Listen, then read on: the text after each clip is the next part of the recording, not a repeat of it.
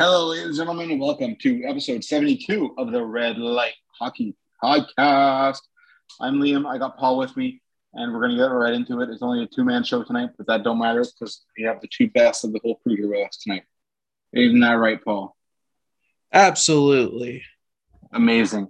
Let's get right into it. We're going to hop into it. It's going to be a real quick and dirty episode this week because it's not much going on other than the playoffs. And, well, we're just going to predict the next round, talk about it for a bit, but it's going to be a 20-minute one. So if you have some music to catch up on, you can jam up and you're ready to work. All right. So first up, let's talk about other news. Mikko Koskinen signed in the Swiss League, and he's leaving North America. That was a worst-kept secret in the world, so now it's official. Thankfully, he's leaving. Rumor I heard today on a French podcast, Philip Forsberg might be interested in signing in Ottawa. Maybe, yeah. I could possibly see that. It's a couple of French former players that have their own podcast, but it's in French, obviously. It's Guillaume Latendresse and Max Lapierre. Oh, yeah. They have their own. Yeah, Latendresse. Yeah. Anyway, they have their own podcast. Apparently, they were talking to some people who are close to Forsberg. Apparently, he met with Brady Tkachuk, and apparently that influenced him. He wants to check in Stutzle. So that could work. I mean, they have a lot of forward. Oh, go on. Obviously, it's not official yet. They could have met just as friends. Who knows, right? But it's a rumor going around. I just figured it'd be something to have a quick look at for Ottawa fans. You know, if the new owners let them spend money, it means possible, right?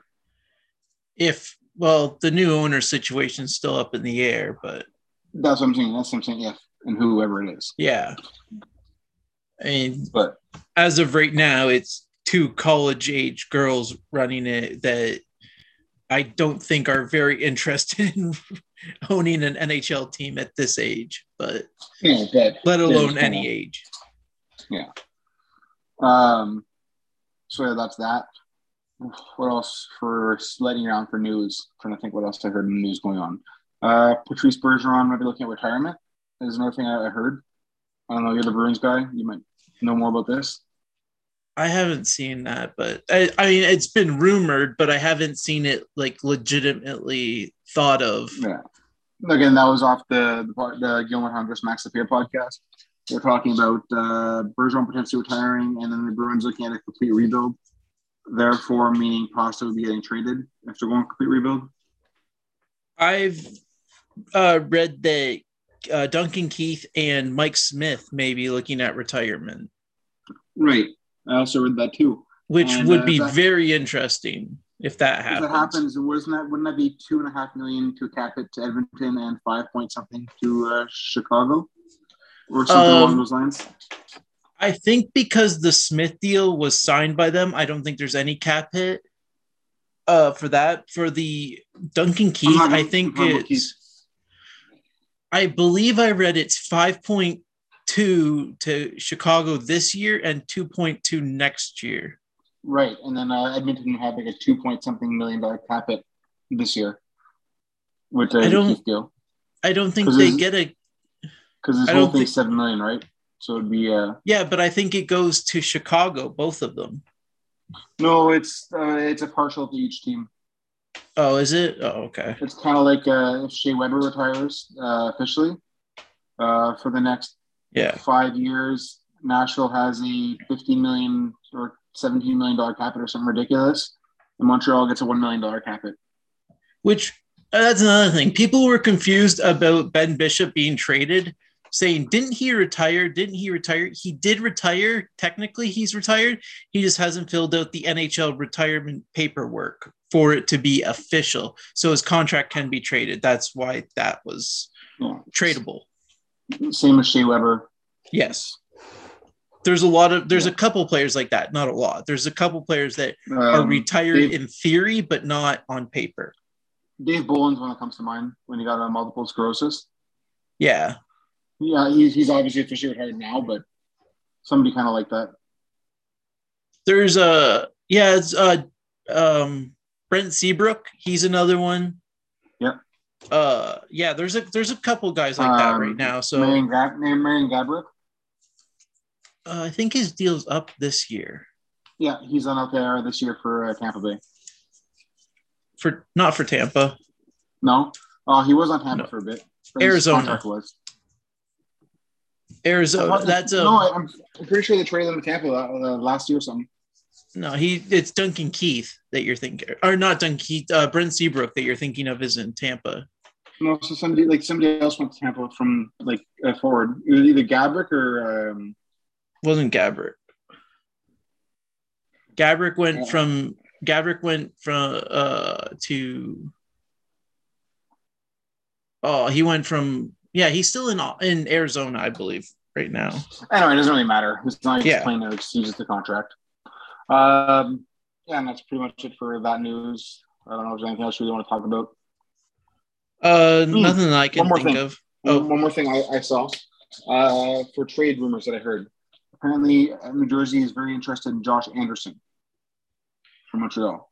That's funny you say that because I just read that Montreal is rejecting all trade offers for him. I literally just read that too. Yeah, so I read that today too. So apparently, the only thing they would consider for Josh Anderson is the second overall pick. That's a lot. Obviously, Anderson plus some other stuff, but if it's something revolved around the second overall pick. I still say he's going to get bought out soon, but I mean, if they can get the second overall pick for him, sure, take him. I'm surprised the buyout didn't happen now. I said it would happen in 2 years, and I was wrong. I will admit I was wrong. It does create a lot of space for the players he plays with. That's one thing he's good for. Is that quality worth what they're paying him? Is that quality alone worth the extra that he is getting? No, but he doesn't just do that, right? So, he's a good playoff player for whenever the playoffs come around. Yeah, but they got to make the playoffs. Right, as I said, for whenever they get to that point. Yeah. He's also good. He's also good to play with the young guys. He plays hard. He makes space. He protects them too. He's kind of he reminds me kind of like a Lucic that can skate faster. I like Josh Anderson. I don't like him at the price that he's at, though. That's the thing. I don't like that contract. But you can't fault him for signing the contract. It's good for him. No, that's on. And like we said in the group chat earlier, talking about Evander Kane, GMs can't help themselves. If Kane's arbitration case goes for him or against him and the contract is terminated, somebody's going to sign him to $8 million. Right. But I think Anderson's contract, it isn't that bad. It's only a $5.5 million cap hit. Yeah, but with the cap how it is, right. But I'm saying it's going up next year, and then it's going up. It should be going up a little bit every year. In 4 years, it's predicted to go up by 10 million. So I think. Yeah. Alan Walsh said in the summer of 2025, it should be going up by 10 million. Right. So that's what I'm saying. I think his contract will age well. That's my thought on this. I don't know. That's bold to say. Because I think his contract in about 4 years will be around the 3.4 of today. As far as value-wise. Yeah. But it's still the same cap hit. That's the problem. Yeah, but if the cap's that much higher, then a 3.4 of today looks like a 5.5. It's 5.5 then, right? Yeah. I think that's the way I look at it. I don't know. I guess we'll see. We'll see what happens, but I think it'll age well. And obviously, a lot of GMs apparently think the same thing. I hope Nick Foligno's deal ages well, but I. Yeah. I'm trying to think what else happened outside the playoff news. Cam Neely might be on the hot seat. It's not Neely that's on the hot seat. It's Sweeney. So again, this is from the French podcast I was referring to earlier. Apparently, Pasternak complained directly to Jacobs about Neely. Apparently. I don't know. There's so much going on with all that right now that I have no clue. But also, what to believe and what not to believe. But also, who fired the coach? Sweeney did. He went to his house and fired him. But Sweeney doesn't have a contract right now. No, he has his expires at the end of the next year, I think. No, he's a free agent like now. Or I guess in July 1st, whatever. Yeah, as of right now, he's still there and they're working on it. Like they're working on a deal. Yeah. Yeah. Watch them not renew him. I'd be okay with that. Yeah. I would 100% be okay with that. He's turning into a Peter Chiarelli really quickly. Anyway,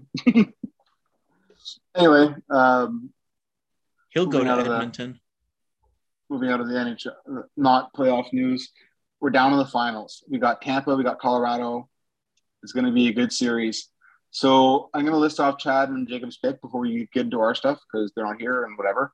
So Chad picked Colorado in 6, I think he said? Yes. And Jake said Tampa in 5. Those are both pretty bold picks in my opinion. I honestly think Avalanche in 6 is a lot more bold than Tampa in 5. I agree, but they're both bold in my opinion. I think Tampa in 7. I'm going to say Tampa in 6. Okay, that's fair. I can't bet against Tampa because every time I bet against Tampa, I get burnt. So I'm just not going there. I'm just not doing it. Because I can't bet on Pavel Francois. Well, Frank Coos. Oh, Kemper's back. Frank Coos, yeah. Kemper's back. Oh, is he? He played the last game in Edmonton. Right. Or sorry, no. He played as he was their backup. He backed up that game. Okay, so I still can't trust Pavel. Yeah, but Frank Coos. Kemper will be back though for this series. They better hope so. Because he was ready to play for the last game, but they just didn't want to risk it. So they just put him as a backup and see what would happen. I still don't know if I trust Colorado's goaltending in general. Me neither. That's what I'm saying, Tampa in 7. They've never faced anybody as deep as Tampa. No. Oh, they haven't this playoffs. Sorry. I think the deepest team they played was St. Louis. Yeah, and what did they do to them? Beat them in 5 or 6? They beat them. Yeah. They put a beating on them. So. We'll see. I think Colorado has the edge in offense and defense right now because of Point's injury. And them putting a beating on I don't think Tampa and St. Louis aren't. I don't know. I'm kind of arguing with myself here. Tampa and St. Louis are definitely not comparable. I don't think. No, not at all. I'm just saying St. Louis was the best team that Tampa played. Yeah, exactly. But the only team that could beat Colorado in these playoffs. Now, I'm not saying Colorado's not a bad team, and they are deep. They are a good team. But if you look line per line, I think Tampa's better every line. So I say the offense is at a wash right now, offensively, because Point's out, Kadri's out. They cancel each other out. So then you have McKinnon, Stamkos, okay, Kucherov, Rantanen, and then Landeskog. I don't know who Landeskog lines up with on Tampa. Probably Palat. Yeah, Palat. And then you have Lehkonen, who's a crazy playoff guy. He's probably like Killorn. I was going to say he's probably comparable to Alex Killorn for them. Yeah. JT Compher, he's playing unreal. And on the other side of Tampa, with Tampa, with Comfort, you have Anthony Cirelli who can light it up anytime. Yeah, so I think the offense is a wash. And then on defense, I give Colorado a slight edge on defense. Because you have nobody who's you can't compare anybody to Cale Makar. Cale Makar is like Cale Makar is good offensively. I think Hedman is better than Makar defense. I think Hedman defensively is better than Makar offensively. I disagree, but again, that's the point of having the podcast. We can discuss this, right? So here's my thing. I think Makar is so good offensively that we don't look at how good defensively he is. He's really not. He's not horrible defensively, but he's really not. I'd say he's average defensively. But if you look at him, even last series, he was able to completely shut down McDavid. Yeah, but was it just him, or was it also the help of Devon Taves? And there's so many good defensive players on that team. But the thing is, too, I'm talking there's a point. It was a one-on-one. It was McDavid against Makar, and Makar just skating backwards was able to keep up with McDavid. That's impressive. Makar is the best defenseman in the National Hockey League right now, in my opinion. I think honestly, I would say he's the best he's the best offensive defenseman. I don't think he's the best all-around defenseman.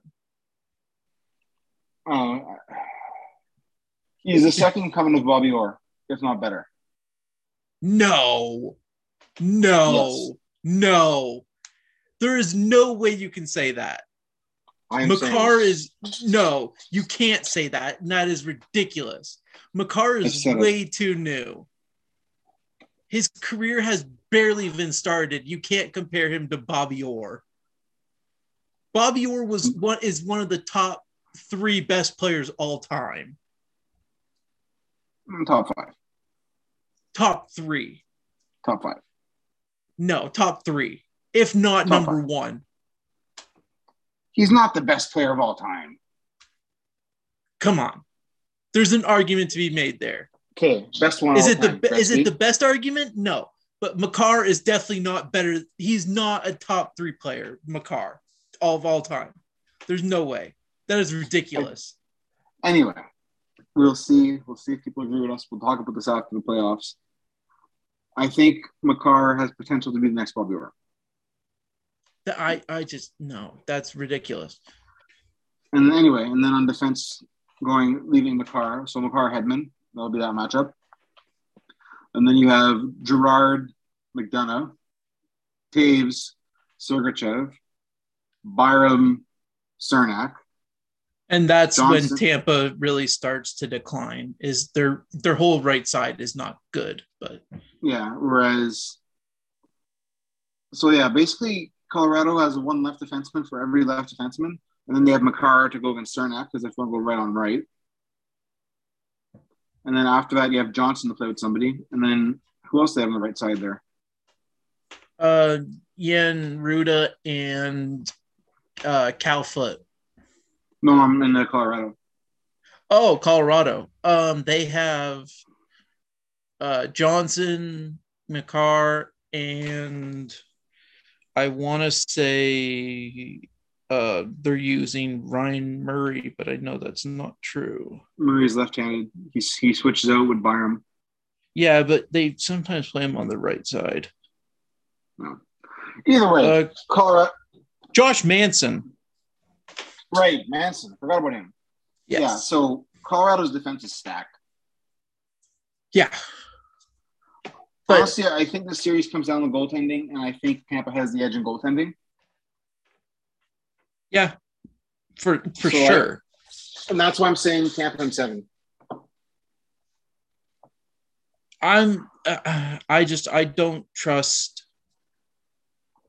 Sorry, Kempfer fans. Sorry, Pavel Francois or Franco fans. Francouz. Sorry, I keep butchering that.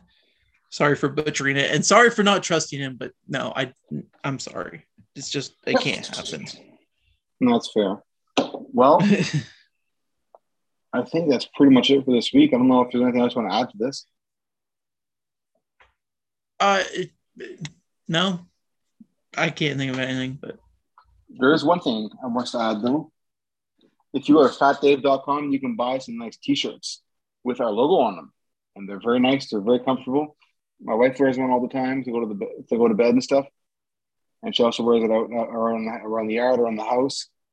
Great shirts, super comfy. Check them out, buy our merch, and it's at fatdave.com or .ca, Paul. What? What's our website there where you can buy the merch? Fatdave.com. Fatdave.com. There you go. And also, if you don't remember that, go to our link tree on our Instagram page. It's in there. It's called the merch link. Click that. Boom. There you go. Go buy some merch. Thank you all for listening. Follow us Stay safe. On Twitter, on Facebook, Instagram. Follow us everywhere you can. And if you want to talk to us, message us. If you want to talk to me, hit up the Instagram. If you want to talk to Paul, hit up the Twitter.